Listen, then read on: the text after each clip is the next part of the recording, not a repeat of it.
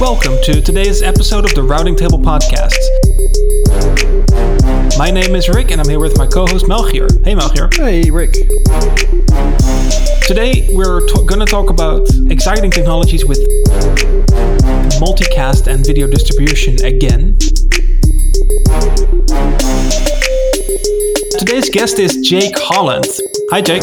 Hi Rick. Good to be here. Thanks for having me. Thank you for being here. Jake is a principal architect working at Akamai. And Jake, for the listeners who don't know you, could you shortly introduce yourself?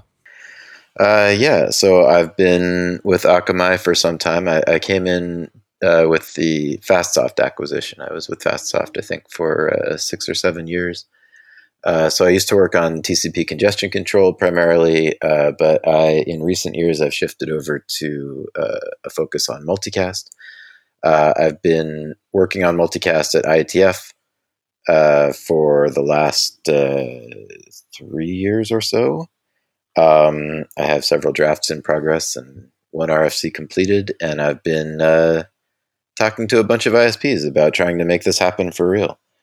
So that's kind of what I'm here to talk about today.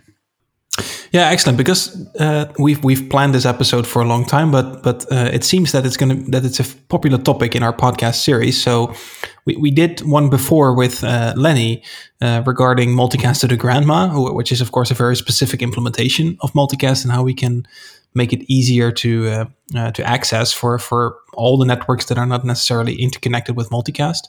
And then we have a very recent episode with Matthew, who was a bit, I would say, against multicast, and he's saying that we can solve everything that we need regarding CDN and video streaming and stuff with unicast. So maybe Jake, you've listened to the podcast of that we did with Matthew. What's your initial response to that?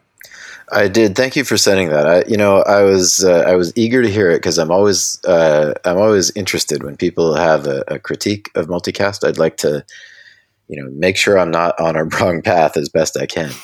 And that so I did listen to it with interest. I've found that although I don't disagree with most of his technical points, I thought he was very knowledgeable and well informed about a lot of things. My takeaway was that it really, the points he raised are more an argument that you should do multicast the right way, not that you should not do multicast. And I felt like there were a lot of points not raised that were, in fact, the problems he raised I did not think were the most challenging problems with multicast. So we can get into some of the ones that I'm trying to solve with the current specs and with the architecture that we've put forward that we're trying to evaluate, today at Akamai in concert with several ISP partners, and we also although he's absolutely right that there's a lot of stuff you can do with caching and edge computing. And obviously at Akamai, we're very well aware of that. We're not walking away from edge computing and caching, but it's hugely inefficient to be sending those same exact bits to everybody on the internet when you've got, some appreciable portion of the people on the internet when you've got, some of these major distribution events, things like OS updates. You got the same exact bits have to get to 100 million people. And it's, although to some extent, if you pace it out, yeah, you can do that with distributed caches, and there are many things that can help take that edge off. You really could do it much, much more efficiently by using multicast. And the same argument holds for a lot of the live video, some of these game downloads that we're seeing that are just really enormous and in some cases have very large audiences. These events, especially the game downloads, really make for some pain due to sort of over subscription of networks, and the pain doesn't just affect the people that are trying to get those those large things downloaded, but it also affects other people who want to run their other traffic that competes with those things. And these large peak events, and the just vast inefficiency in the way we do that delivery today, the way everybody does that delivery today, is something that we think we can address by doing multicast the right way. So that's kind of what I'm trying to work on. Well, that's actually very interesting that you mention OS and game updates, as that is not necessarily a thing like a sports game that everybody watches at the same time. Somebody may be clicking on the same button to download an update at the same time, but not 100 million at the same time. So how would that architecture work? Would you use multicast to distribute that to caches that are local, or how would multicast help in that? Yeah, so actually, although multicast might be helpful sometimes with distributing to caches, that's not our biggest pain point. The real pain points come south of our caches. Like, we have a lot of caches distributed pretty deep in a lot of networks, but we cannot solve the congestion at the access layer, right? So, and this is something that is very, very nicely addressable with multicast. When you have a cable loop or when you have a GPON access network, then the way that layer one technology works, it's possible to send packets. You send a packet once out of a device, and that same, those same, you can call it electrical fluctuations or optical fluctuations, on that transport medium. Those same things are received by as many receivers as have signed up, as are looking for it, right? So it's actually possible to, reduce those number of bits on the wire all the way down at the access layer, which is something you cannot address with the deeper cache. But also, there's no reason it can't also take load off of backbones and uplinks from those BNGs or the access devices themselves. But that's not actually the main driver for. There are many drivers. Like, it's inefficient in many different locations in the network to do, single connections to every single end user. For the same content, but these access networks are something that you cannot solve really with a deeper cache, and you can solve with multicast if you do it right. That's also where the discrepancy between Matthew's point of view is and your point of view, saying, all right, it's really the access or the residential areas even that are oversubscribed and are not very, or even in some parts of the world they have these wireless access providers where you just have Wi-Fi connections to the homes and stuff. I think that's a more concern than really distributing the load throughout the internet. Yeah, that in many networks, that's certainly a major contributing factor. Although every network's different, so a lot of networks do have problems they want to solve in their sort of in their backhaul in some sense. And these also can, depending how a ISP wants to deploy the ingest for external multicast, these also can be addressed. And I don't want to downplay that, but there are things, in many cases, those could be solved by deploying more deep caching devices and just sending individual streams into that caching device and then sending to end users from there.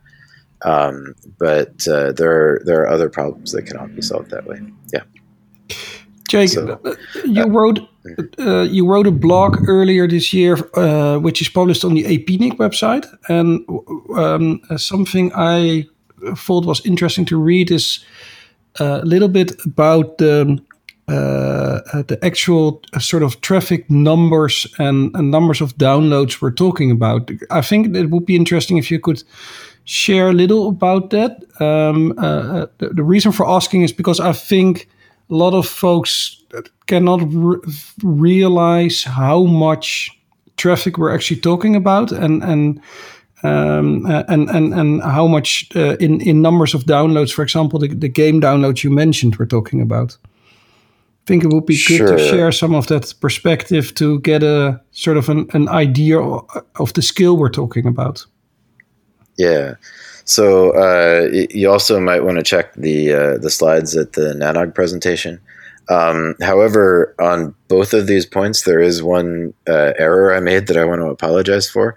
I don't think it changes the qualitative conclusion to draw, but I cited from YouTube upload recommendations that a 4K video would be about 40 megabits per second. But in fact, if you look at their download recommendations and compare against several other distributors for 4K video, 20 megabits is probably a better estimate in most cases for 4K video for download. I'm not exactly sure why the discrepancy, but I took 40 megabits and ran with it, but I should have gone with 20. And I want to just sort of say that up front. I hadn't realized until after the Apnic blog post and the Nanog presentation, but nonetheless, I guess the calculation that I did is I took the so Akamai fairly frequently publishes a new record traffic that we've observed, and this generally refers to traffic delivered to end users simultaneously, right? So earlier this year, the latest statistic we had published was 167 terabits per second.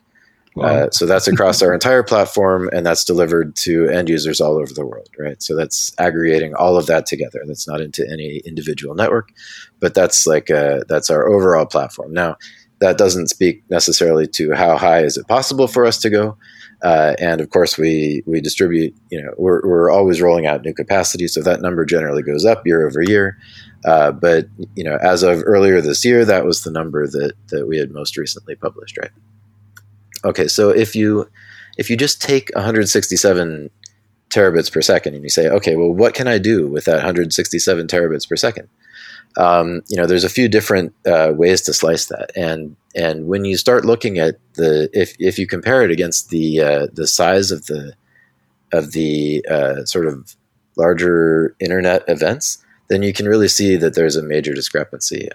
So, for example, if you just take that 167 terabits per second, you say, okay, imagine we took all of our platform, maximum we'd ever done, and we sent a 4K stream to as many people, the same 4K stream to as many people as we possibly could. How many users could we support at the same time, right? So when you do that math, you just divide the numbers out, and you come up with. So I did it, of course, in the slides for the 40 megabits that I was mistakenly using, but of course you can double that. And I think the number was, what did I come up with? Maybe 4.2 million or so. So doubling that, of course, you get 8.4 million or thereabouts. So there's that's an upper bound on how much traffic Akamai would have ever served in the past. But if you think of like 8.2 million users at the same time, that's, the Super Bowl has 100 million users. Mm-hmm. Every single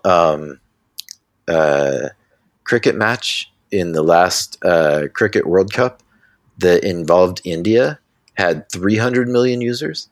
On the order of 300 million. It was somewhere between like 250 million and 320 million for each of like 10 cricket matches that were played that involved India as they progressed through their excellent run at the World Cup. If you look at the I'm American, so I'm going to say soccer. World Cup. The last soccer World Cup was 500 million users, or football, if you prefer. I know. A lot of most of the rest of the world would call that football. But 500 million users. So if you think of like 8.4 million users in that context, then it's a very small slice of the total audience size for these large events. But you can even think of it, in terms of like, what's the audience size for typical primetime viewing? The sort of day-to-day primetime viewing events. And I think I just plotted the Nielsen viewer size, audience size ratings for the different videos that they tracked for some, one of the years that somebody had published all the numbers, and it's nowhere near the top 10%, and it doesn't improve dramatically by doubling that size, right?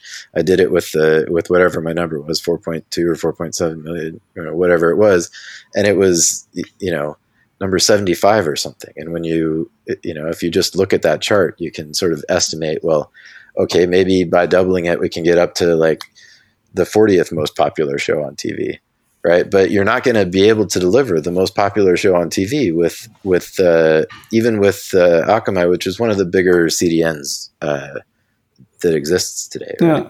Yeah. So at least not in 4K.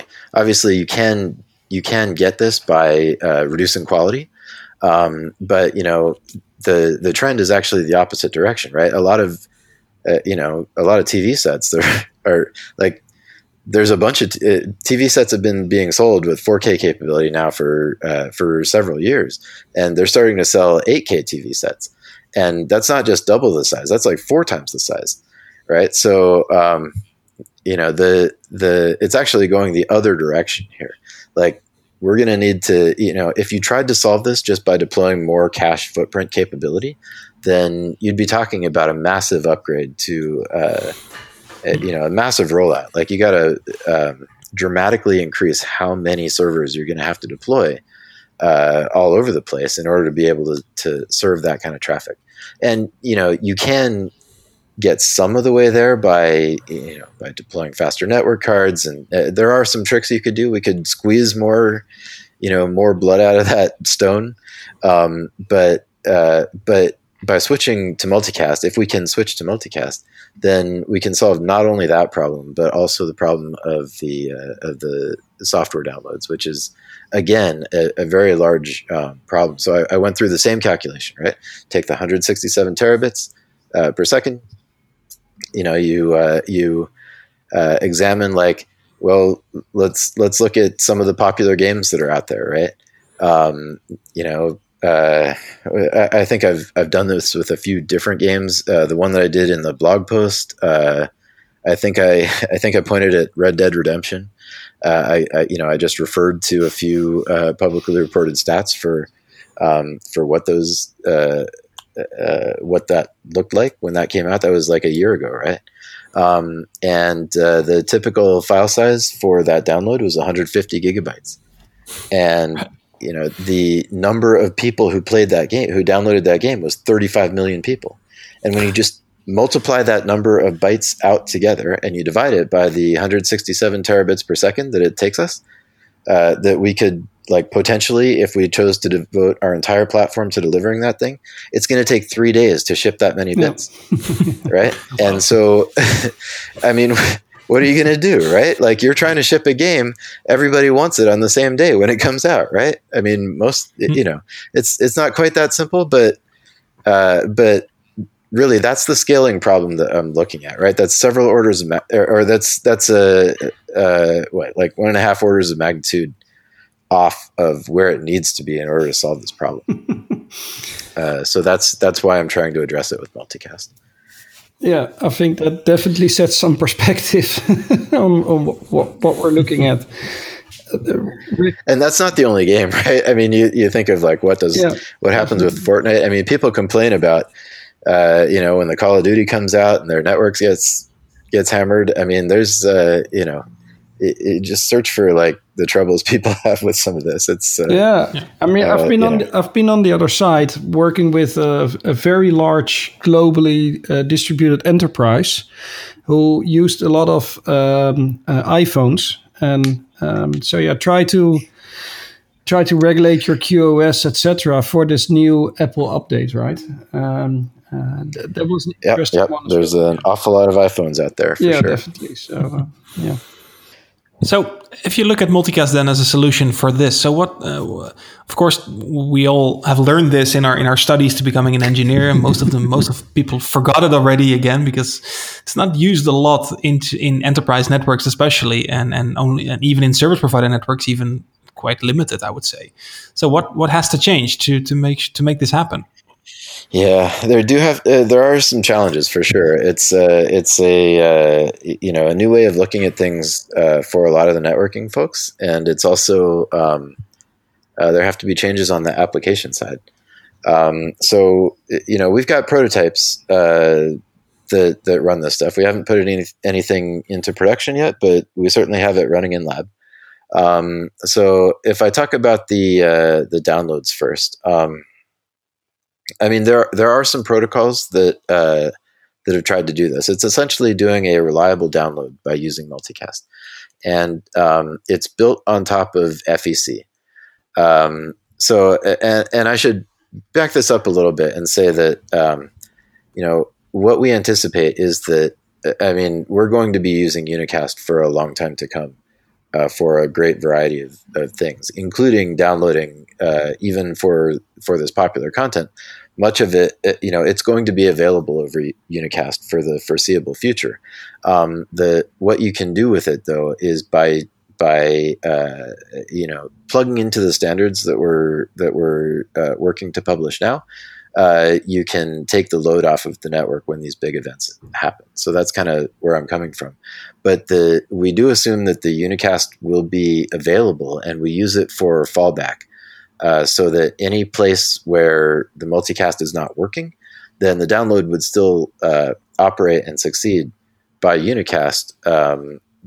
It's going to try multicast and prefer multicast when it's available, but it will be using unicast to do the downloads. So, there has to be some logic on the receive side. So that logic on the receive side would, it'll be different for the different use cases. Like video is going to be a little bit different from downloading. But what they have in common is that they'll just be issuing a join for the SG, based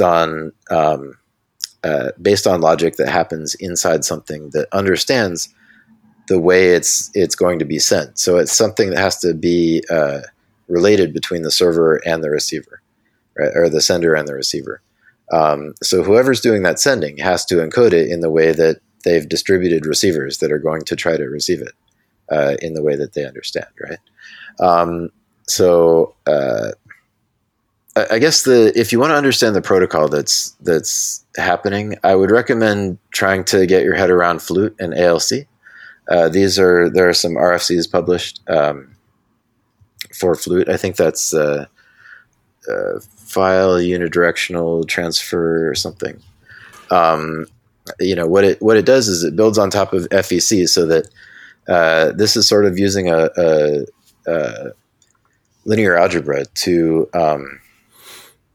make it so that you can do a transfer of data, even though some of the data might be lost along the way, right? So the trick is that it's built on the same principles of, like, if you have 3 equations and 3 unknowns, then by solving the 3 equations, you can find your 3 unknowns, right?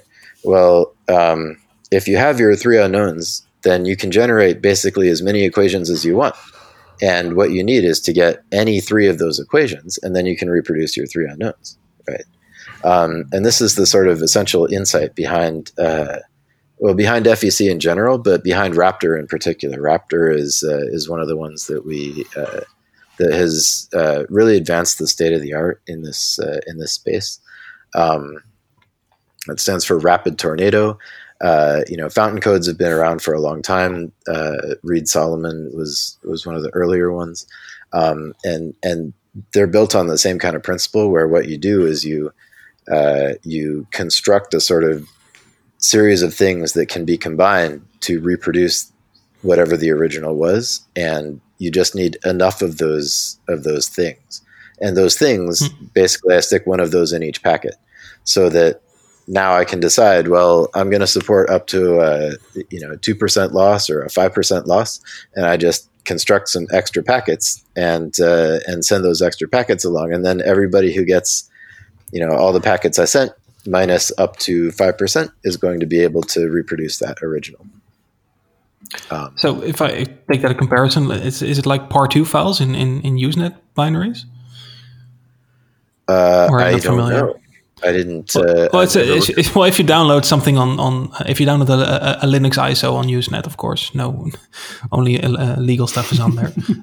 If they pack a binary in RAR files, but usually sometimes data gets lost, so they also pack like 10 to 20% extra of data, and they put that into par2 files. And indeed, if you have enough data and some part of the par2 files, you can restore the whole file. And it sounds like this is a similar take, of course, with much smaller packet sizes, because it's just packets that I need to repair, or a few, like 1 or 2% packet loss, not like gigabytes of data that's lost. That sounds plausible. I would imagine it's a similar technique, although again, I haven't used it, so I'm not sure. Yeah, there's multiple examples. I think RAID 5, for example, would be... parity bits would also another example. Yeah, parity bits are another example of it. Raptor is a little more complicated than that, and there are other sort of approaches that are similar. I don't think parity bits would do the job for what we're doing with multicast, I suspect. But in some sense, it's the same. It's a very similar sort of technique. Yeah. Now, the multicast is one solution, but what about? And I think that this has also already been deployed in the world. Even like Microsoft is already applying this on Windows. What about peer-to-peer? Yeah. So peer-to-peer is another way that can help take the load off of servers. Again, this cannot really help with the access networks, right? So we don't see it as good a solution. And there's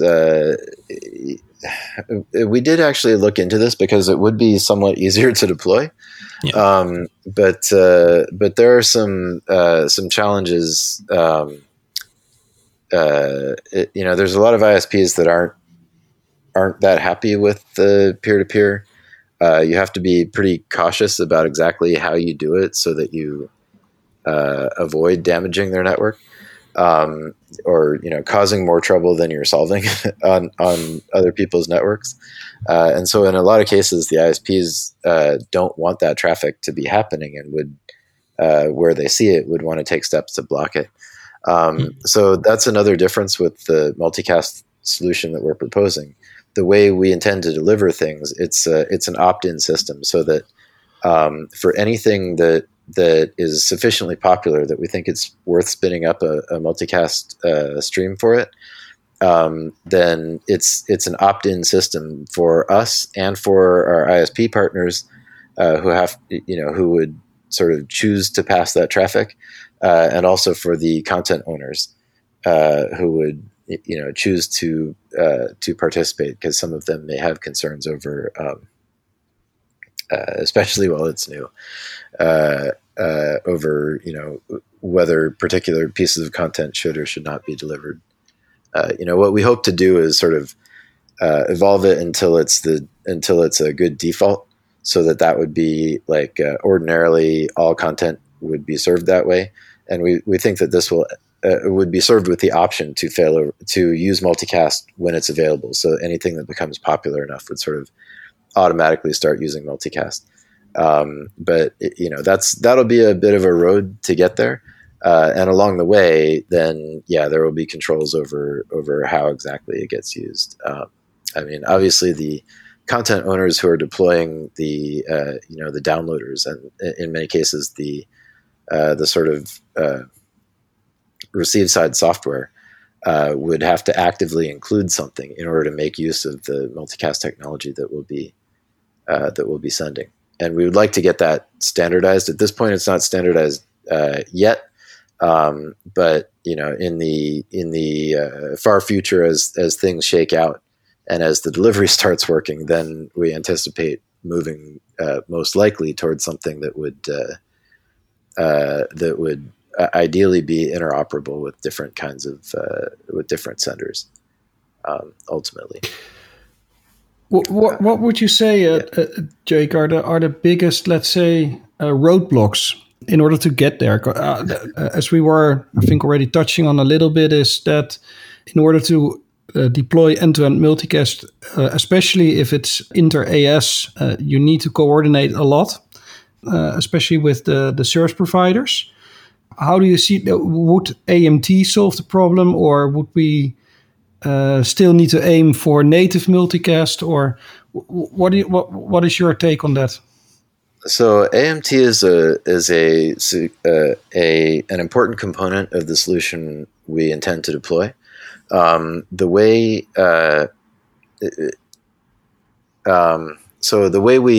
we imagine this working is ISPs individually would decide to ingest multicast and to distribute it as multicast within their networks, and they can ingest to sort of a single point of entry and send it across their backbone, or they could ingest at many different points within their network. And this is sort of basically the same view as far as we're concerned, where what we're providing is access to the unicast AMT stream, which contains the multicast packet stream, and then the ISP would be delivering that stream to their end users that have subscribed to it, right? So we do think that it's a critical component of this concept for the packets to be delivered by the ISPs as native multicast within their networks in some form, so that what we're getting is ISP-based duplication of the packets. As opposed to this is one of the places where I don't always see eye to eye with Lenny. Lenny's kind of take on this, as he talked about before, is AMT running in the end user device, and therefore being able to reach content that's only available via multicast. And while that has some value, it doesn't have the value that we're looking for in terms of taking the load off, which is really the main value proposition for multicast in general. Because when you're running AMT in the end user's device, then what you're doing is receiving a unicast stream that contains multicast packets, right? And that unicast stream is sent over, over that ISP's network, and it's defeating the entire purpose of having it in multicast in the first place, right? The way we tend to look at it, the way I tend to look at it is more like there's no such thing as multicast content. What you have is content, and to some extent you have maybe popular content or content that many people are trying to use at once. And that content is a candidate for delivering efficiently with multicast, but it's not something that's inherently available only with multicast. Anything that's popular, the content owner who's trying to distribute it, they need to get it out, and they will do it by whatever means is available, right? Favoring efficient things, sure, but as long as it works well.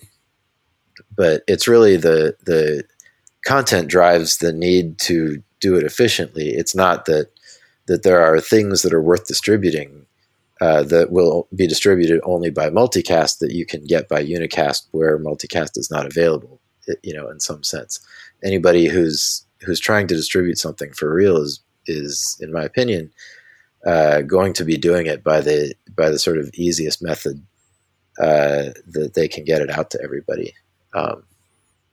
So this is, we do think it's very important for the multicast to be delivered with packet replication in the ISP networks, but we're using AMT for ingest into the networks, so that it comes into the network as sort of unicast encapsulated multicast, and then gets to fan out from there according to what the right kind of network architecture, if that makes sense. So with AMT, you basically work around the fact that you don't need inter-AS multicast then. Correct. Pairs and stuff. That's the way we're primarily using this and what we're trying to do with it. So to that end, there was an RFC. It's 8777 that defines a way to look up the. It's called Dryad. It's DNS reverse IP or discovery. Shoot, now I can't even remember my own draft. Discovery of reverse IP AMT for multicast. I forget. Anyway, it's 8777, and what it will do is, based on the source IP address, you can look up the right way. You can look up the relay that's going to give you the source for an SG that you're trying to join.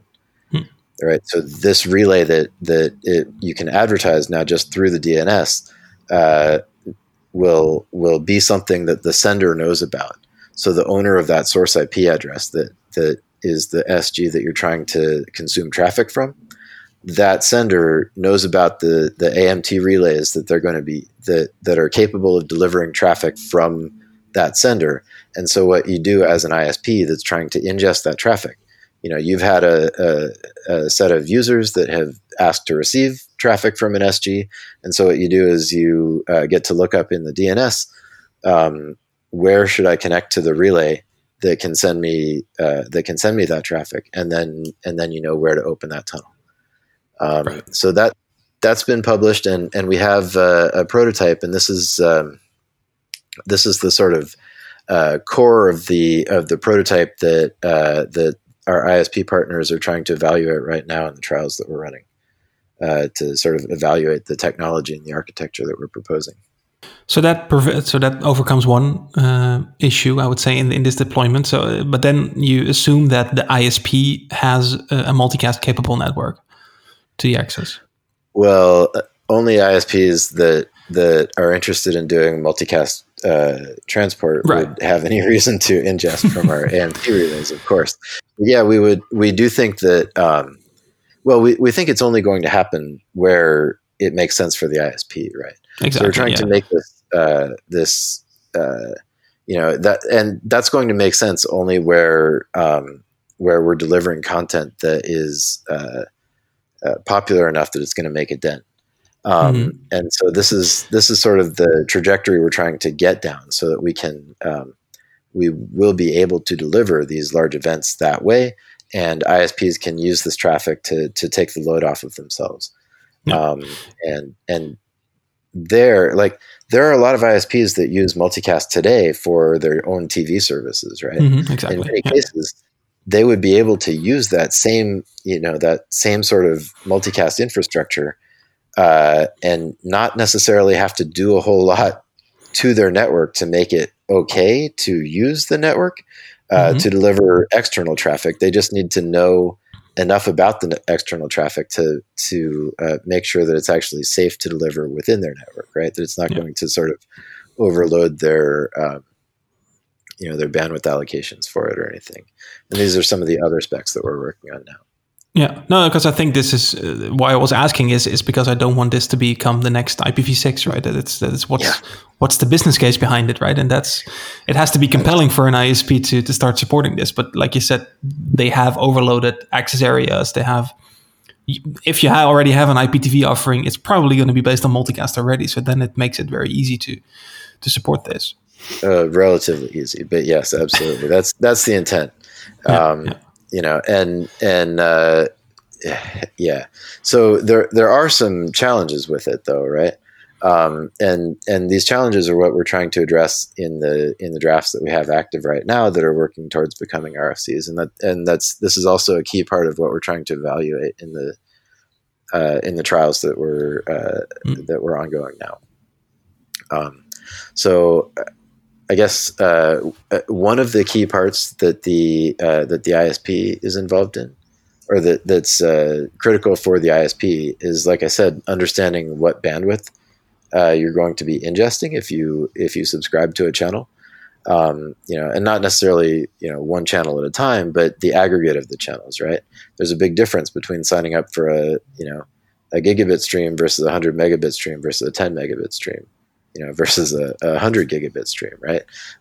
And you don't know what it is just from the SG.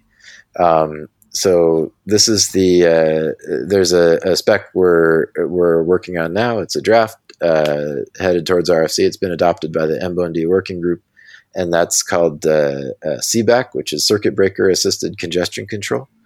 And what it does is publish the metadata about the bandwidth that an SG would use. That's again available in a discoverable way just based on knowing the SG and having had someone request it. So you can find out this metadata before you decide to allow that traffic onto your network. So it's one of the things we're trying to do to make sure the safety story is ready. Mm-hmm. But there's also the authentication story, which is built on the same system. Both of these are built on a RESTconf based HTTP API that we can extend by just the nice thing about RESTconf is you get this nice Yang based HTTP API where all you have to do is publish the data model, and now you've published what all the messages are that go back and forth with this HTTP API. And by making it discoverable based on the SG that you're using in the same way that we did for Dryad, essentially, then you can provide a pretty rich set of resources that can be associated with the SG that you're trying to ship. So in addition to the CBAC that provides the bandwidth information and a bunch of guidance about how you should make the circuit breaking decisions, we're also publishing a authentication scheme that's based on providing cryptographic hashes of the data packets that are being shipped. So these cryptographic hashes need to be authenticated, which there's a few different ways to do the authentication. One of them being just send them over a secured unicast tunnel. But now you're doing unicast only for the hashes of your data packets, not for the entire data packets. And now as a receiver or as the network that's doing the ingest, you can verify that the packets that you're receiving are the packets that the sender actually sent, because you have a whole chain of trust proving that the data packets that are part of this stream are the correct authentic packets that the sender sent.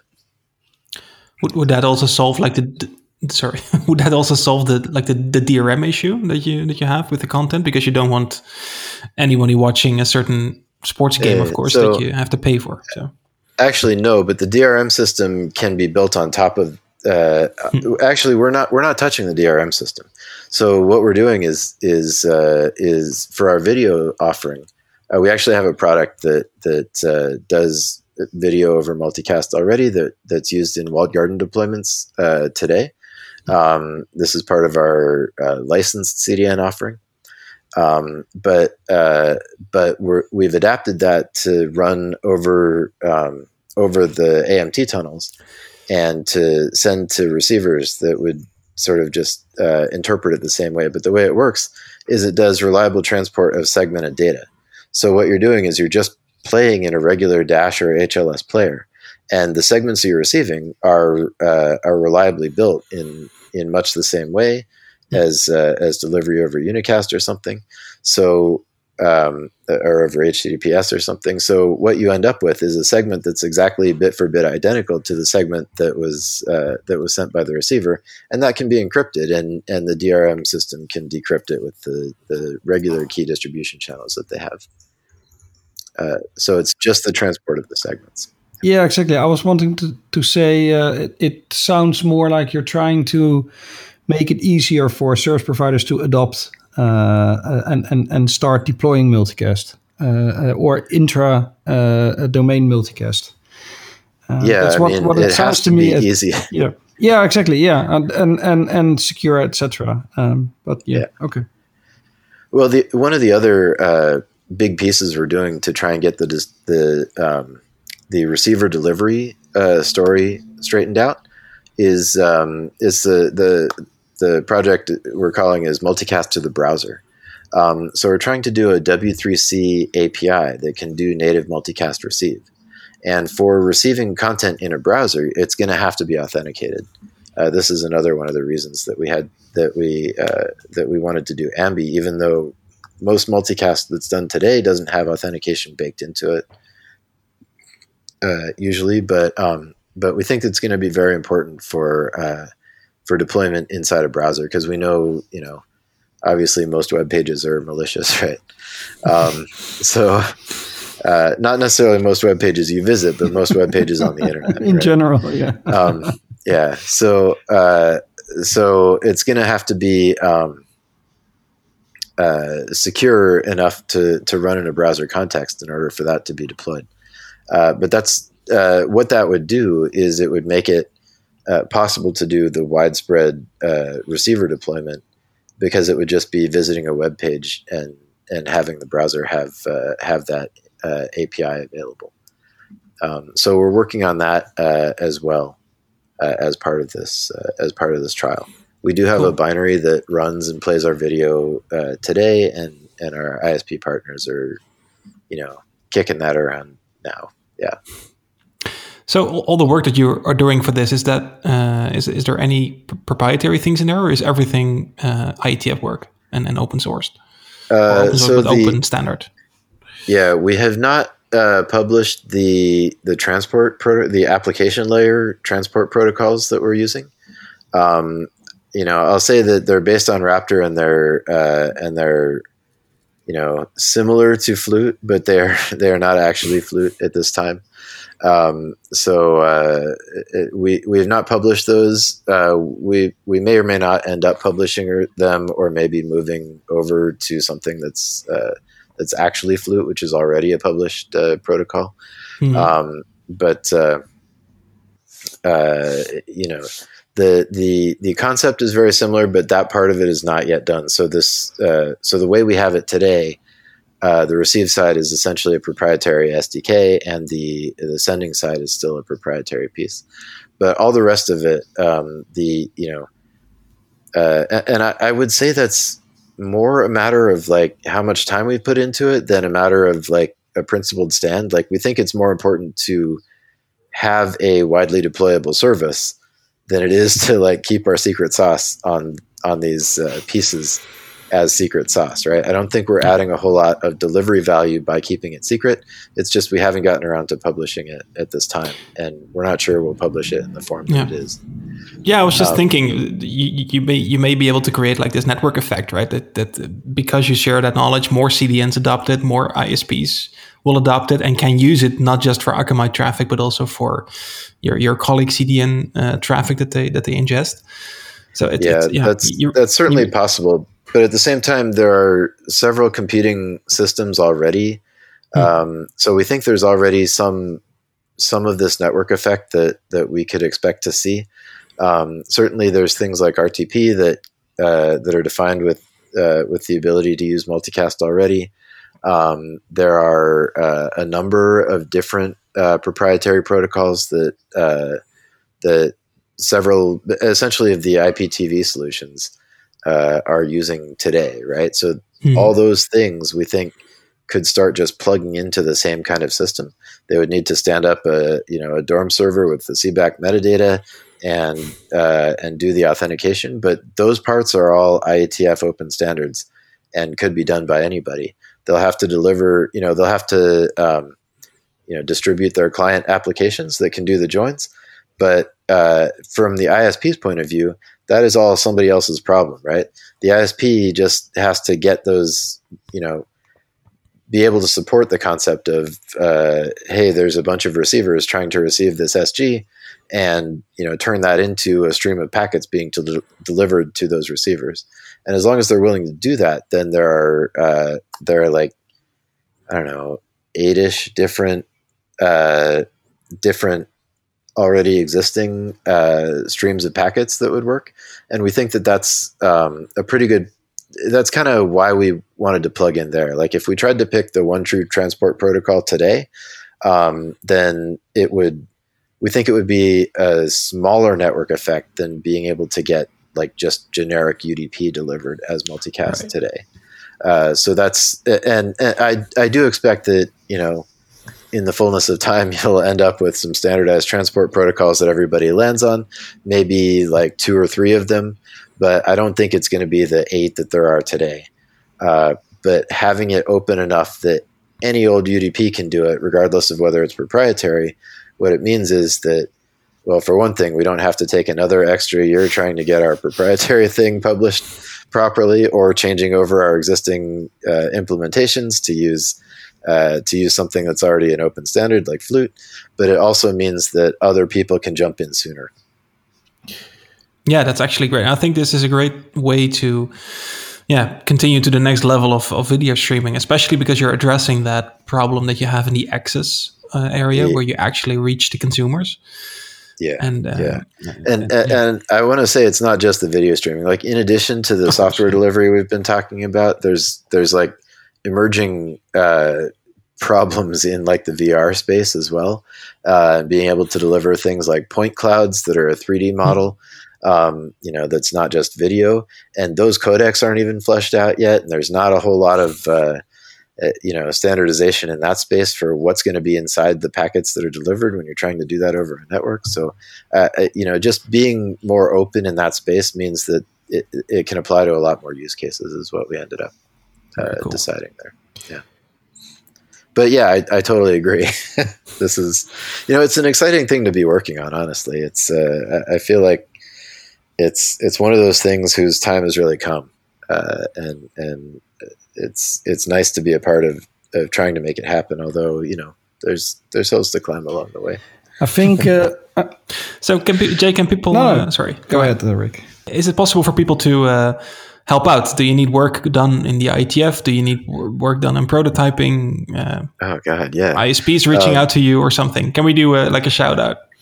Yeah, for sure. So. Let's see. There's a bunch of pieces of this that are published. Many of them are in my GitHub repos. That's in I'm Grumpy Old Troll on GitHub, and so the key ones are probably the multicast ingest platform. That's a sort of that's essentially the piece that the ISPs are trying out for how the ingest happens, and that's using AMT and FRR for the sample network that I have plugged in there. But you can plug it into your own network. So getting more evaluations of this stuff would be great. There's the Chromium implementation of the browser API, I think, is going to need a lot more work, and the Ambi stuff in particular for that will need a lot of work. And right now that lives just in my repo, but we're working on trying to get a dev trial started with Chromium. But I'd sure love to have like a Firefox implementation of this also, or WebKit that would be working in addition. I'm trying to build these on top of a what I've called libmcrx, which is multicast receive, RX being received. So it's libmcrx that's designed to be a cross-platform source-specific multicast receive side library that can sort of encapsulate. There are some challenges with different platforms supporting different APIs for how the multicast joins work. So I'm trying to put all of that into libmcrx and then also extend that library to have support for the things like Ambi and maybe CBAC for some of the checks that you'd want to have on the receive side to make sure that the traffic you're getting is authenticated before passing it into the application that's trying to receive it, so that can be sort of have its own good solid implementation that's that everybody can use, or that at least anybody who wants to can use. There can be other implementations of it as well. I'm certainly also, feedback on the drafts would be wonderful. People who can, get on the Mbondi mailing list and take a look at those drafts and send reviews and comments and things that you think are good and bad about the way they're designed and structured. would be super helpful for showing interest in these things and for just tightening up the specs and the way things are implemented so that it will be successful in the end. Oh God, I could probably go on for some time, but that's plenty to get started. Certainly, you can reach out to me if you want to get going with more of that. There's stuff in the AMT relay and the AMT gateway implementations that I've been using that could use some work. And, I mean, there's all kinds of stuff to do if you can. Jake, Rick was hoping to hear we're almost done. When can I get it? That was my. You start typing, you could have stuff running in your house today.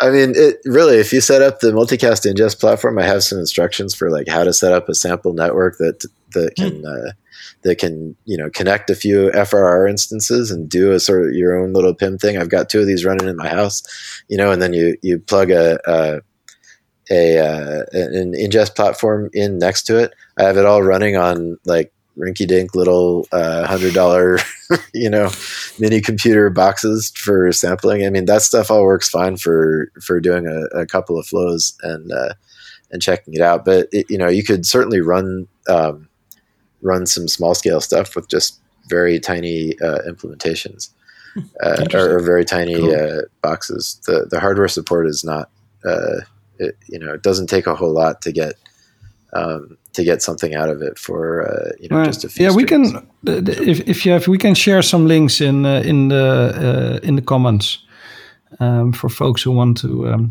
read more. That'd be great. Final question: when should we check back in? Because we now sort of wrapping up this 3 episodes of scaling the internet and solving issues with multicast. When do you think we should check back in to see where we are? Have we solved all scaling issues? Sure. Well, $100 million question. So I'm not going to be done solving all the scaling issues this year, probably, but I will be. So let's see. The trials that we've got ongoing right now, we've extended into Q1 because of the sort of level of interest that we had. There was a little more than we expected, so we had to, extend things out a bit. As the Chromium stuff comes together, if I had enough of an Ambi implementation kind of up and ready, that we could do it. I mean, as a stretch goal, I'd love to have that running in July or so, but realistically, it might take as long as next year before I can start an Origin trial. Next year this time. But with Chromium, and the more we can get going, the better. We should. Well, I guess I should say at this point, there's a chance that we will, hear back from our trial partners that this is not practical for them, and that there's too many hoops that they'll need to jump through, and that we would, put this on a shelf or not go ahead with a production deployment at this stage. But depending how that goes, I think it's looking pretty positive for a decent chance that we will sort of dig in on this and make this and commit to making this into a production system. I wouldn't expect the actual everything's there in the real Chrome browser. If we do go down that path, then I'm guessing it will be like 2.5 or maybe as much as 3 years before it's like there in a Chromium release. But at that point, it would be, or I should say, a Chrome release is what I'd like to see. And I can't promise even that, but that's where I kind of see this going. And once it's there, it can really start taking off in earnest. But up until that point, we would be exploring Origin trials and trying to get things, the more the merrier in terms of playing with it and moving it along. So I guess that's the rough timeline I'd have in mind. I would hope that by the time we've got that level of deployment in the browser, that we would be that we would also be running production traffic from our CDN for some serious things, events of various kinds. But again, this is with something that complicated. It can be hard to predict, and there can be roadblocks along the way. But I would say, we should know within 6 months whether this has got enough legs to really bite into it for real. And if we do bite into it for real, then I would expect to see real traffic within 3 years. Ideally less, but you never know. All right, sounds good. So we'll be back in maybe a year or in 3 years, but we'll get back with a check. Yeah. I'd love to check in and give more of an update. You can also just keep an eye on the MBOND working group. I contribute there quite frequently and will be delivering updates there. So anybody who wants the up to the quarter reports should watch that. All right, sounds good. Well, Jake, thank you very much. It was a pleasure having you and hearing what you're working on. And as discussed, we'll definitely check back in the future to see where you are and what the next steps were. Excellent. So thank you very much. Yeah, thanks for having me. It was great to be here and good to talk to you guys. Appreciate it. Thanks for listening. If you have any comments, suggestions, feel free to reach out either via the website routingtable.cloud or send Rick or myself an email. And we'll see you next time. Thanks for listening.